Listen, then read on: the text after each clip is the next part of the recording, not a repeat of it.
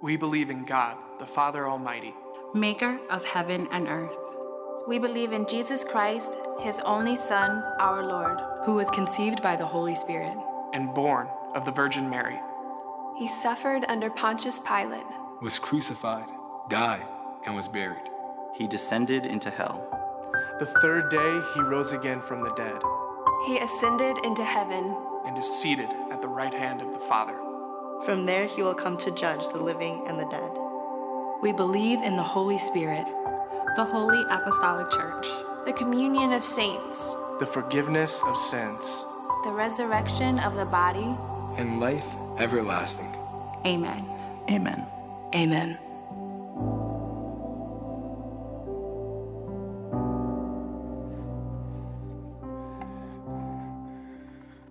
Good morning, Crosspoint Church, friends of Crosspoint. I'm excited today for two reasons. And one, as you heard announced just moments ago, we're going to be planned next Sunday, March 14th, to have in-person services again. It'll be so good to see you here in the building, so many of you that will come back. My wife said to me, I left the house this morning, see you at 10:30, and my initial response was to think, yes, I'll see you then. Well, she would see me, but I wouldn't be able to see her. So I'm excited about that. And the other thing I'm excited about is this opportunity that we have to explore, discover, rediscover what we believe, and based on the ancient creed, as you just heard Pastor Ben speak about. I believe in God. I believe in God the Father. I believe in God the Father Almighty. I believe in God the Father Almighty, creator of heaven and earth. Shirley MacLaine is an Oscar-winning actress with Canadian roots. Her mom was raised in Wolfville, Nova Scotia. She's also been a dancer and a novelist, and as an author, she is well known for her spiritual beliefs. One of her books, written over 20 years ago, was a best-selling memoir, and the title of that book was Out on a Limb. In that book, she tells us, not that I am God, but that we are God, and that all is God, that we're all part of a cosmic oneness. And if we don't feel that we're God, then that's simply because we're ignorant. And the only way we can banish our ignorance and to discover our godness is by enlightenment that will come through meditation. Now, I suppose if you were to ask Shirley MacLaine today, do you believe in God? She may well respond with an emphatic yes. She would have no difficulty with the first four words of the Apostles' Creed, I believe in God. But what God? What kind of God?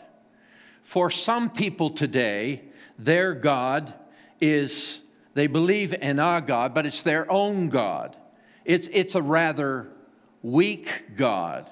For many, it's a God who is conveniently absent when they want to do something they think is wrong, but he's near at hand when they need him. So what do we mean when we say that first statement of the Apostles' Creed, I believe in God, the Father, Almighty, creator of heaven and earth?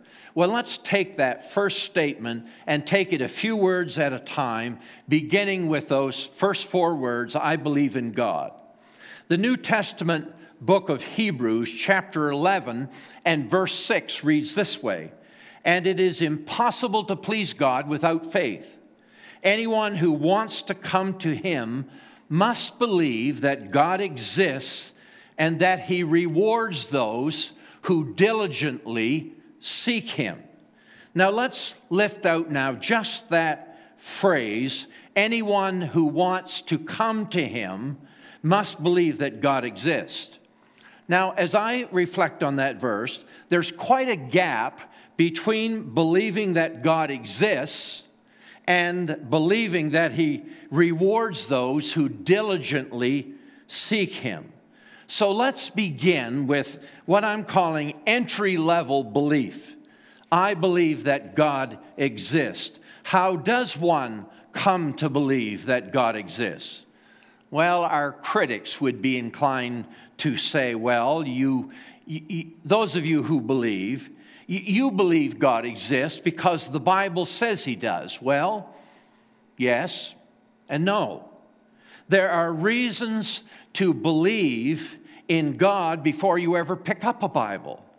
One can come to believe in the existence of God through reason. One can think their way to believing in the existence of God. Let me share just briefly now 4 of those reasons. Some refer to these as the 4 arguments.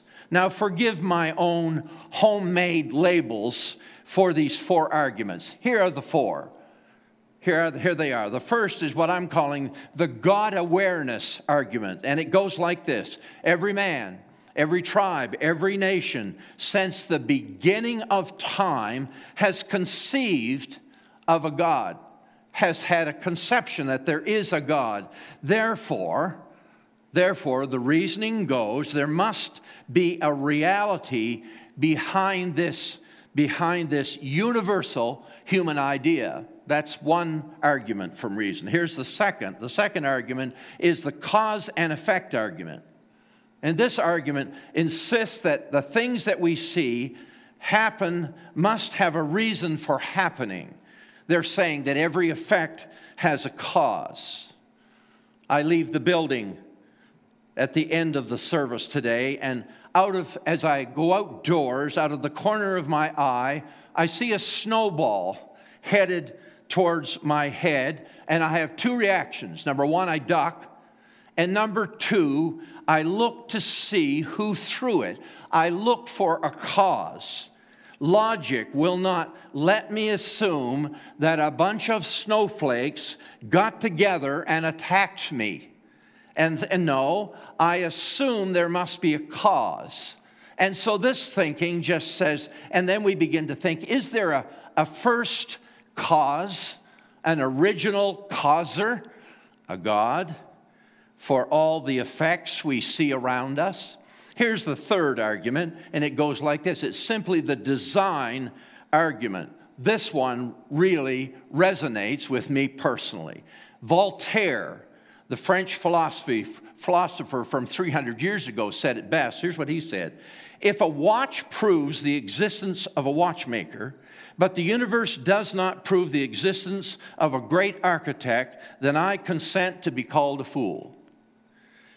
The logic is simple. If a watch cannot create itself, it's reasonable, it's nonsensical to suggest that the universe could. And here's the fourth argument. It's called the moral argument. And it goes like this. Man has a sense of morality. He has an inborn sense of fair and unfair, of ought and ought not, of should and should not. It's deeper than what is taught to us. It's affirmed by parents and school and church, but it's there and has been there in every culture, in every time in history. It's inside of us. Where did it come from? And the moral argument says there is a source of morality, there is a source of justice, and a sense of righteousness, and that source we call God. So, my point in this brief logic lesson is simply this. Reason alone can lead one to affirm the first 4 words of the creed, which simply says, I believe in God. Paul the apostle, writing to the church at Rome, says this, agrees with this. He says about reason, about logic, common sense. Here's what he writes, Romans 1:19, they know the truth, meaning people out there, they know the truth about God because he has made it obvious to them. For ever since the world was created, people have seen the earth and sky. Through everything God made, they can clearly see his invisible qualities, his eternal power and divine nature, so they have no excuse for not knowing God. Paul is saying they can reason it out that there is a God.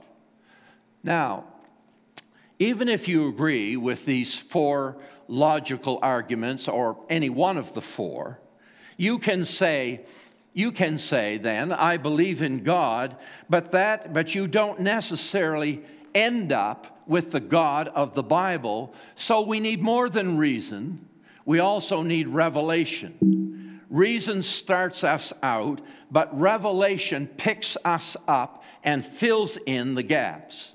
And revelation comes primarily through the Bible. God reveals himself.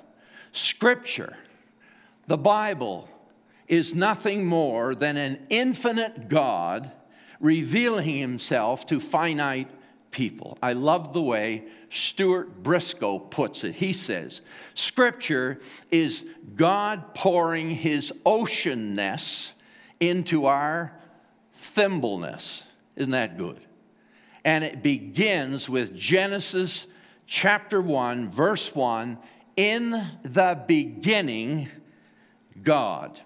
Well, let's expand now. Let's go on. In the beginning, I believe in God. Now let's continue. I believe in God the Father. Now, when we say those next words, the Father, that gives us the sense that he is close, that he is caring, that he's intimate, and that we can know him personally. In the Old Testament, there are just a few references to God as Father. But when you come to the New Testament, in the Gospel of John alone, there are over 100 references to God as Father.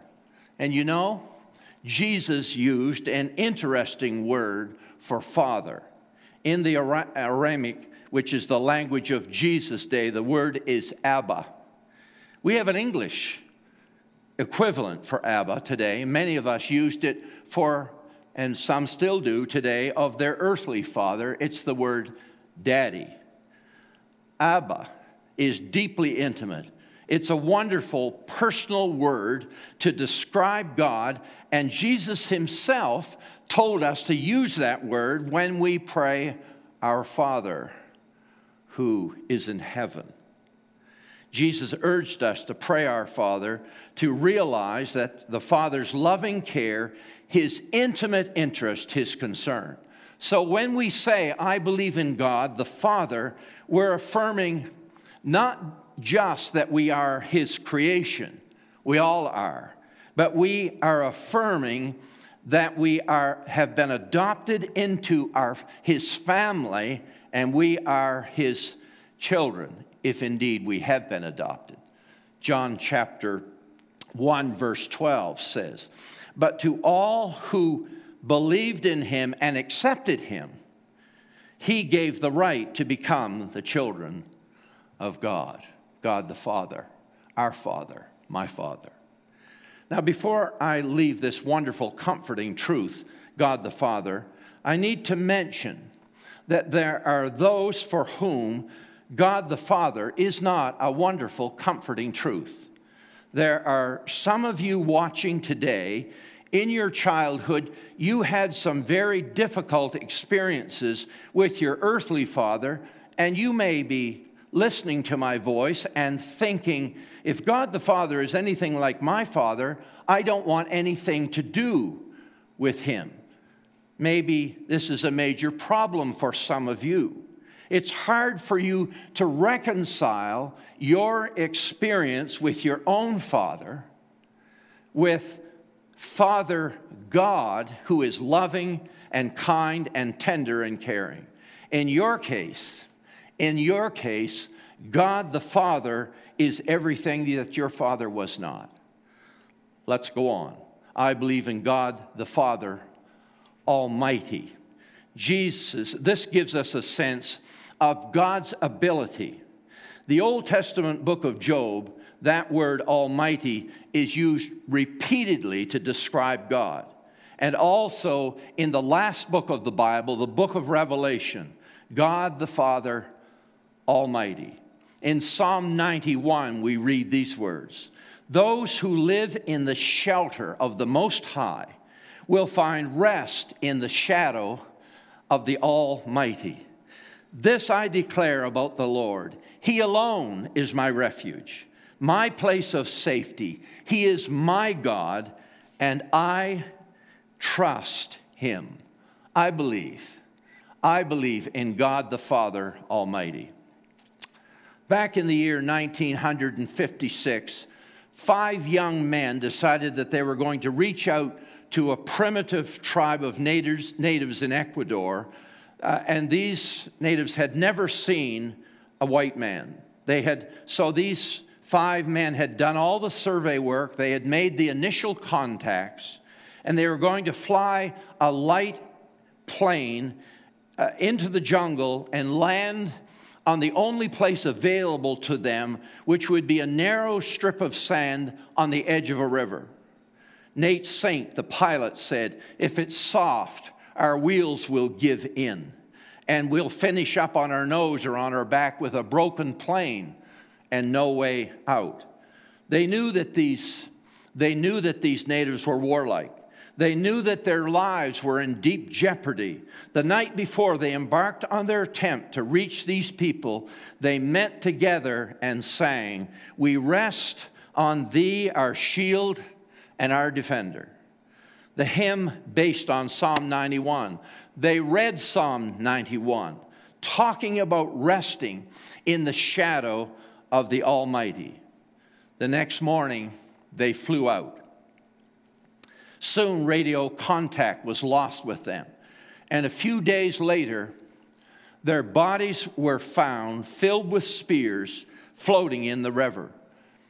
Every one of them, each of them was martyred for the cause of Christ. They went into that situation confident and assured. They went into that time of unprecedented danger under the shadow of the Almighty. Maybe you're thinking, he let them down. No, he didn't let them down. The widows are the ones who ought to speak to that matter, don't you think?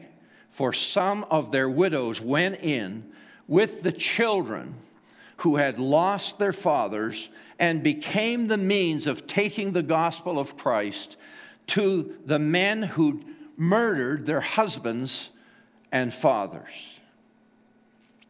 Today, there's a flourishing church there because of some people who believed in God, the Father Almighty.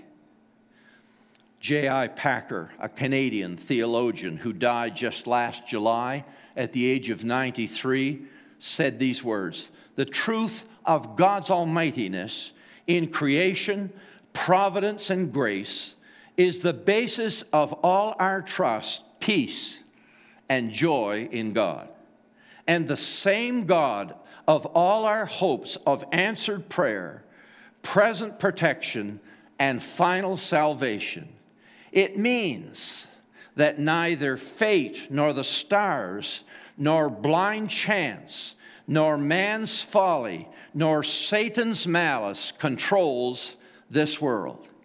Instead, a morally perfect God runs it, and none can dethrone him or thwart his purposes of love." I believe in God the Father Almighty. I believe in God the Father Almighty, creator of heaven and earth. Genesis chapter 1, verse 1, first verse of the Bible. In the beginning, God created the heavens and the earth. Whenever the beginning of all things was, God had already been.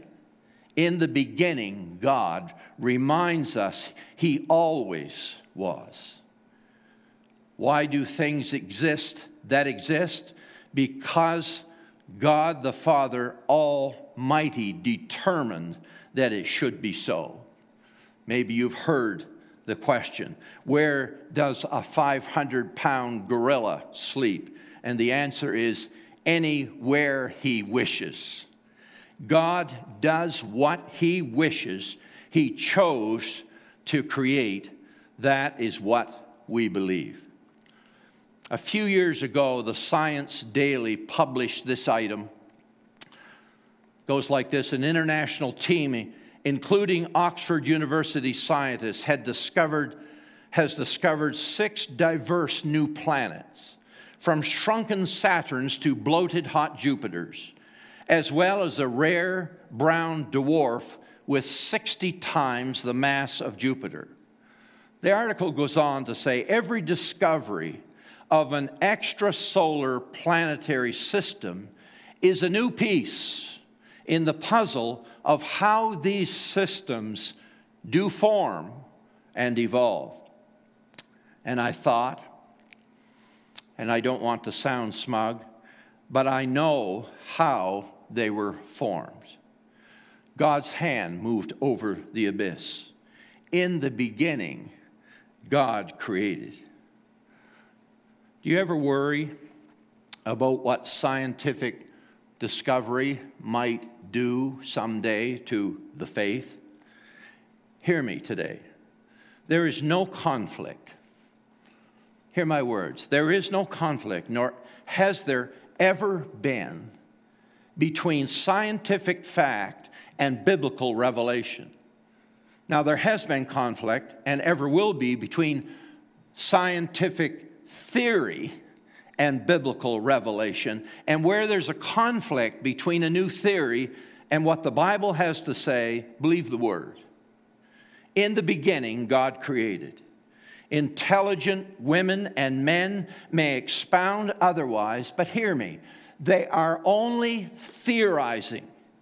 And a theory is a best guess by very intelligent people, no doubt. A theory is a best guess by those who have already dismissed this option. In the beginning, God created. And yet you hear it over and over and over again. Dr. Jacques Monod, the French research scientist, he's a biochemist, Nobel Prize winner, and he wrote these words some years ago: chance alone is at the source of all creation.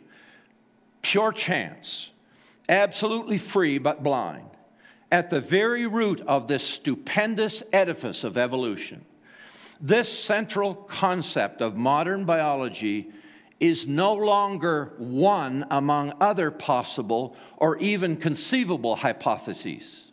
It is the sole conceivable hypothesis, and nothing warrants the supposition or the hope that on this score our position is likely ever to be revised. That's a bit arrogant, don't you think? He is saying that blind chance is the only reason for everything.